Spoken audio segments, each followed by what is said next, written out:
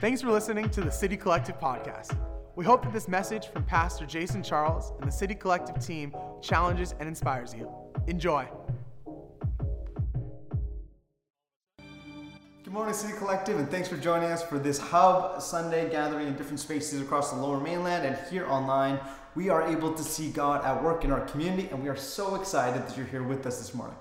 We are in the final week of our series, Ravens and Roses, looking at loss, grief, and when life doesn't go according to plan. And wherever you find yourself on your journey of faith this morning, these are real elements of real life which we all encounter. So you're so welcome here to journey through this idea of loss with us. Now, all of us battle with some area of wanting to control. Some of you are like, do it in my way, in my time, all the time, and if you don't do it right, I'll do it myself. You know what I'm talking about? Some of you work for that person. Some of you are that person. In the home, some of you are control freaks in the workplace. So we all have spaces in which we crave and we desire control. Everything has a place. It has to be done my way. Don't touch that. Leave that there. Whatever it is, the language of control that occupies the spaces we're in. And what I want to do today is address this big issue. It's fun to make fun of, but the reality is whenever we're trying to control something that's not ours to control, what it actually is a reflection of a really big spiritual problem. What we're trying to do in this one area of our life, we're trying to be like God. I want to control because I know what's best. And we're trying to be like God. Proverbs chapter 3, verse 5 and 6 teaches us this. We are to trust in the Lord, surrender to God, lean on Him and not on our own understanding, to be completely in His hands, to trust in the Lord with how much of our hearts? We're to trust in the Lord with all of our heart. That's what the proverb says. How much of your heart are you actually trusting to God? We're to trust Him with all of our heart, and then we're told, and this is where it gets really difficult to me, is we're told to lean not on our own understanding. Now, I don't know about you, but I want to figure it out. I want to be in control. I don't know what should happen. I have read that verse and lived out a version more like trust in the Lord with all your heart and lean on my own understanding instead of lean not on our own understanding. In how many of our ways? It says in all of our ways acknowledge Him, but in how many of our ways? What are we to do? We're to acknowledge Him. The Hebrew word that's translated as submit is actually translated as acknowledge. This idea is actually to submit to Him. This word actually means to know. It's the same word that's used of Adam knowing Eve. It means an intimate knowing. We're to trust in the Lord with every bit of our heart. In other words, I'm not to be anxious about anything. I'm supposed to be trusting in God. Now, that's easier said than done. And so we crave this idea of control, and yet it's something that often is lost. We're to submit to God in everything, acknowledge Him, to know Him in all our ways. We know Him, we acknowledge Him, we submit to Him, and when we do that, we don't make our path straight. Who does? He does. He will make our path straight. So what do? We trust in the Lord with all of our hearts and lean not on our own understanding, but in every single way we acknowledge Him, we submit to Him, we know Him, and He will make our paths straight. Now, this is a great idea, but here's the problem, and many of you will see this in your own life. I know I see it often in my own, that the more that we try to control, the more that we are afraid of losing control. And the more we're afraid of losing control, the more we try to control. And the more we try to control, the more we're afraid of losing control. And before long, it is this all-consuming cycle. The cycle of fear. And essentially, we're edging God out saying, God, I want to control this. But eventually, we all come to a place where control is lost. So today we're looking at this idea of control. What happens when we lose it? And in particular, the life of Joseph. So if you could turn with me, we're going to read from Genesis chapter 37, verses 17 to 28. Genesis 37, 16 to 28. "I'm looking for my brothers," Joseph replied. "Do you know where they are pasturing their sheep?" "Yes," the man told him. "They moved on from here, but I heard them say, 'Let's go on to Dothan.'" So Joseph followed his brothers to Dothan and found them there. When Joseph's brothers saw him coming, they recognized him in the distance. As they approached, they made plans to kill him. "Here comes the dreamer," they said. "Come on, let's kill him and throw him into one of these cisterns. We can tell our father a wild animal has eaten him. Then we'll see what becomes of his dreams." But when Reuben heard of their scheme, he came to Joseph's rescue. "Let's not kill him," he said. "Why should we shed any blood? Let's just throw him into this empty cistern here in the wilderness. Then he'll die without our laying a hand on him." Reuben was secretly planning to rescue Joseph and return him to his father. So when Joseph arrived, his brothers ripped off the beautiful robe he was wearing. Then they grabbed him and threw him into the cistern. Now the cistern was empty. There was no water in it. Then, just as they were sitting down to eat, they looked up and saw a caravan of camels in the distance coming towards them. It was a group of Ishmaelite traders taking a load of gum, balm, and aromatic resin from Gilead down to Egypt. Judah said to his brothers, "What will we gain by killing our brother? We'd have to cover up the crime. Instead of hurting him, let's sell him to those Ishmaelite traders.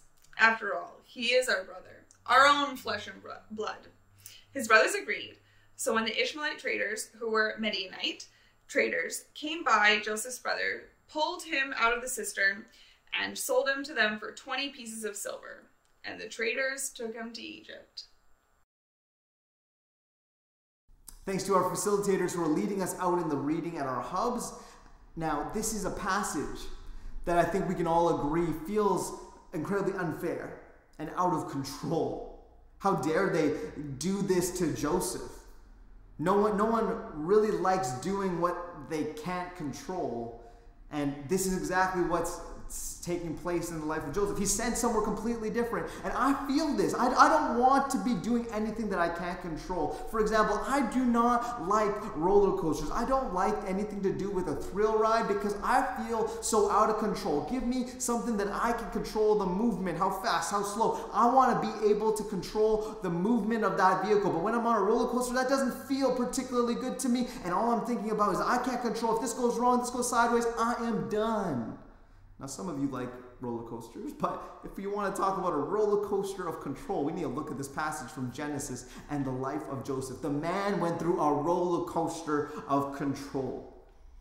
Now, if you've never read the story of Joseph and his coat of many colors, this is a story driven by jealousy and, if we're being honest, a hint of pride from our guy Joseph. A story in which the brothers could see their lives going exactly as Joseph would dream. He dreamed of them bowing before him, serving him, and they wanted nothing to do with that. So rather than let life happen to them, they decide to take matters into their own hands and they sell their brother off. And thus begins Joseph's journey, a life that would have seemed very much in control. He was the favored one. He was the one given the opportunity, but it would now be set on a track that would lack any semblance of those natural markers of control for some time. Those markers of family, of a stable vocation, of a job we choose, of a living situation, of wealth, of opportunity. There was nothing that was perfectly situated for him. Yet we see in this story of Joseph a constant temptation to have a craving for control overwhelm our desire to honor God. See, he would be sold into the house of Potiphar, and if you have ever seen Prince of Egypt, you know what goes down. Potiphar's wife, she takes a liking to Joseph, and she makes an advance towards him. But if you think that you had it all put together like Joseph, he's like, things are getting better, I should move forward. You know what? This is an opportunity to better my situation. I just have to compromise just a little bit, but it's better for me in the long term to receive favor, to take control of the moment. But it would all come at the cost of his heart. Now, chances are you'll never be accosted by Potiphar's wife with this temptation, but you will be tempted with something. Now, I don't know who it is or what you're going to be tempted with, but there is someone here who will be tempted to take control when something doesn't go your way.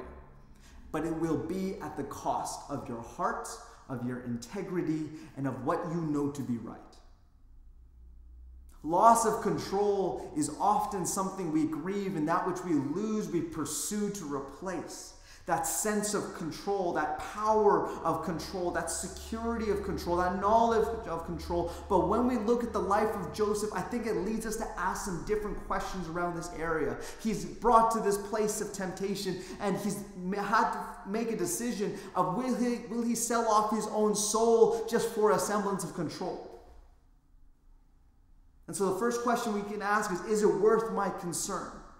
The second is it mine to control? And the third, is it for God alone? And that first question, is your pursuit of control born out of real concern or overwhelming anxiety? Anxiety-driven control can sabotage healthy relationships or situations in our lives and blind us from even seeing how it isn't worth our concern in the moment. Sometimes it's just not worth pursuing that control because of the cost it was going to have on our lives. The second one, is it mine to control? Is it something I should do something about? And honestly, sometimes the answer is yes. Because how many of you know God won't do everything for you? God wants you to do some things yourself. And there's a big difference between surrendering control and relinquishing responsibility. For example, if you messed up financially, you don't just sit around going, okay, God's going to come through for me, and buying a lottery ticket every day in hope of hitting it big. That's all you do. God's going to go, I gave you 2 hands and I gave you 2 feet. You go to work. Don't spend so much. Spend less than you're making. Do something about it. If your marriage is in trouble, what can you do? Well, you can shift your perspective. You can adjust your heart. You can examine yourself. You can try going to counseling and going to something proactive to improve the situation you're in. Joining a small group, developing a spiritual connection with others to be voices of wisdom and accountability in our lives. Sometimes there is an invitation to take control of the moment because of the God-given ability that's been handed to each of us. If you're a single guy and you want to get married, push past that feeling of insecurity and put yourself in healthy situations to get to know people. Build some stability, get a job, brush your teeth, put on deodorant, do the practical. There's just some things you should do. And ask yourself so honestly, is it mine to control? If it is, then you should do something about it. Joseph recognized on his journey there was much that he could not control, but there was some that he could, and he grabbed hold of those moments. And then the third question I think we need to ask, is it for God alone? Is this one of those areas that I'm trying desperately to control, but it's not mine to control? This one is for me to surrender to God alone. Now, when most people talk about the American dream, they talk about safety, security, growing old with my kids, with grandkids, having all sorts of money. It's all about the here and now. And in truth, this is antithetical to Scripture, where Jesus actually says to deny yourself, to pick up your cross and to follow me. He didn't invite the disciples into this American dream concept that has kind of overwhelmed culture. He invited them into a life of absolute surrender. And anyone who has spent any time in the New Testament can see that following Christ is not easy. In fact, the people that were begging him that they could follow him, Jesus says, are you sure? Because the foxes have holes and birds have nests, but the Son of Man has nowhere to lay his head. If you follow me, you're going to be homeless tonight. It's not going to be all the comfort that you dreamed of, the 4-story house and the nice car, and you won't get the comfort that you thought was coming. You're really leaving things up in the air rather than controlling them, which is what the American dream really is all about. And whether you abide by it consciously or not, we all are bound by it to some degree. I've got control over my life. I've got everything set up for the rest of my life, and that's the absolute dream. And so we're looking at absolute control versus absolute surrender, the way of the world versus the way of Jesus. When Jesus calls us to follow him, he's implying lordship. He's saying that I'm the master and I'm going to help guide you forward. And this always doesn't make sense, but we've got to grab hold of this idea when we say, I'm going to follow Jesus. Otherwise, we're just giving lip service of calling him Lord, and yet you aren't doing what I'm asking you to do. Where we can find any type of biblical mandate or promise and have this intellectual assent to who Jesus is. And I want him to be my Savior, but I don't have any desire to actually follow him.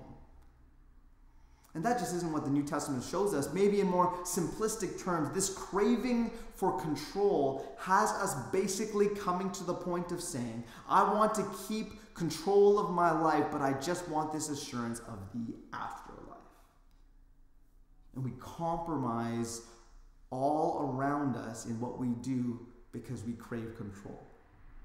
Now look at me. Christians are not people who just believe some things.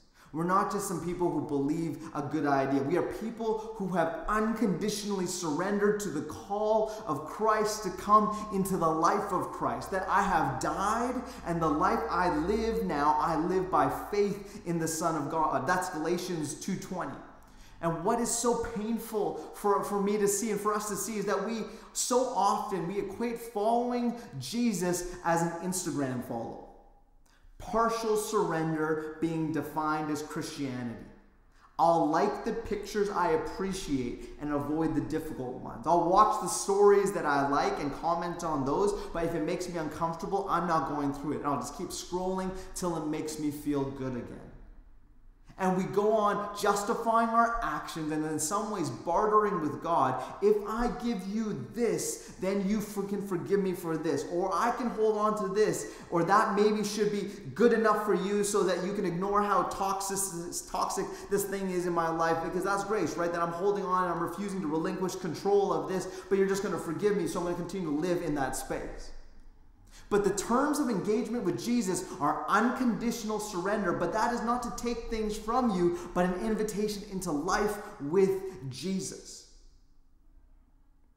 To relinquish control is an unconditional surrender which leads to obedience. And I don't think you can over-preach or overemphasize grace, but grace does not make sin safe.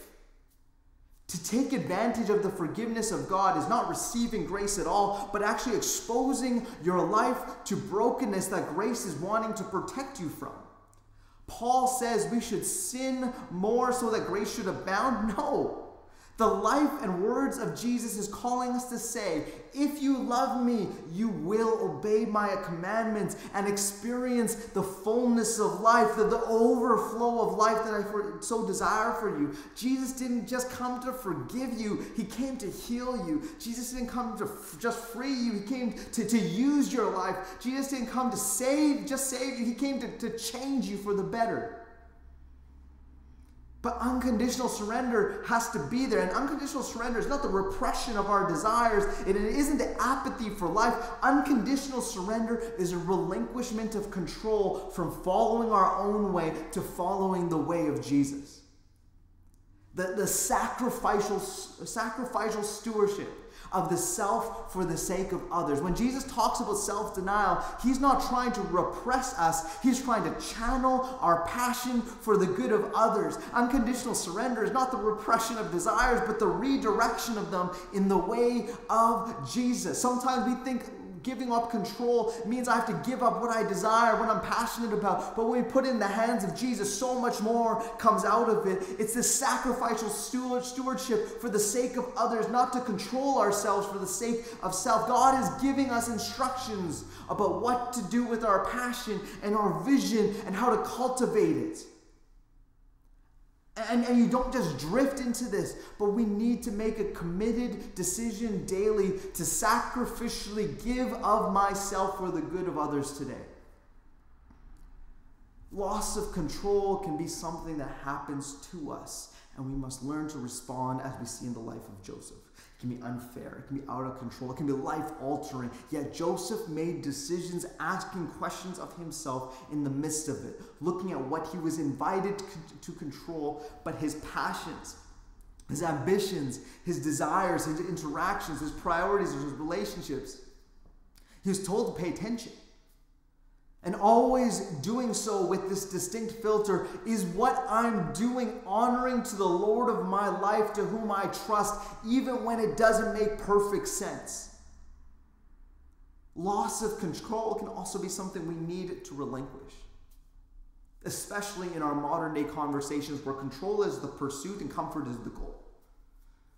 To surrender our lives is to admit our desperate need for more than simply what the world offers. We are restlessly in pursuit of rest. Augustine, he says, that you've made us for yourself, Lord, and our hearts are restless unless they find rest in you. Ultimately, our pursuit of control is this desire for rest that comes within it. And I'm not talking about lying on a couch and taking a nap, even though that's great, but a rest for our soul, where peace, joy, and hope fills our hearts as we continue forward in life. This is what we crave in our pursuit of control. Philippians 4 says, we go before God with thanksgiving, and he says that peace of God, which transcends all understanding, to guard our heart and your mind in Christ Jesus. What do we do when there is something we can't control? We're invited to say, God, this one's actually yours. I present this to you. I trust it to you. And I'm trusting in you with all my heart. I'm leaning not on my own understanding. And in this particular situation, and in all my situations, I'm acknowledging you. I'm submitting to you. I am knowing you. And I'm praying that you would do something about this. Church, as we walk through these ideas of loss, the loss of vision, the loss of life, necessary loss, and this week talking about the loss of control. The loss of control in our lives is something that we need to have an openness to. And when control is taken from us and it is felt to be unfair and unjust, there is a temptation to compromise the goodness that God is inviting us into, to recapture the control that we believed to be ours. But when we open ourselves to discovering trust in the midst of loss, we have the opportunity to discover God's unending grace in the midst of it. His peace that comes over us, and this invitation to do what it really means to follow Jesus, to choose surrender over control, and to experience that life overflowing that Christ invites us into. Can we deny ourselves? Can we pick up our cross and follow him? Can we understand that there is more to our story than simply the fulfillment of that which we believe we want? And can we trust that God truly has the best for our lives? And we're willing to trust him to lead us forward towards it. Might not look the way you thought it looked. It might not be perfectly situated in the way that you wanted it to be. But the promise we are given is that it will be more than anything we have ever imagined, full of that rest that our restless hearts are always desiring. Let's pray together this morning. Father, we give you thanks that in the midst of our lives that are pursuing control, you invite us to surrender. In a world that says that comfort and control are directly related, you say that comfort is directly related to surrender, because surrender puts us in the arms of the Father, where peace, hope, and joy and your love and grace overwhelms us so that we can find rest, where we can find purpose, where we can find peace. As we've continued through this series and we've identified these areas of loss, thank you that you have spoken to us, that you have guided us. And I just pray right now for everyone who is listening, that our hearts would be open to your Spirit, to your leading, to your guidance. That you would help us to identify the areas where we refuse to relinquish control, and you would just comfort us as we step into this place of surrender. Give us boldness this morning, Father. We trust you, we place our hope in you, and we give you thanks. In your name we pray. Amen. Thanks for listening to the City Collective podcast. We hope you enjoyed that message. Please subscribe to stay up to date with every weekly message. For more information on City Collective, please visit www.citycollective.com. Or, if you're in the Greater Vancouver area, come visit us for a Sunday. You can find more about our church and how you can get involved with what God is doing in the Lower Mainland. Have a great day.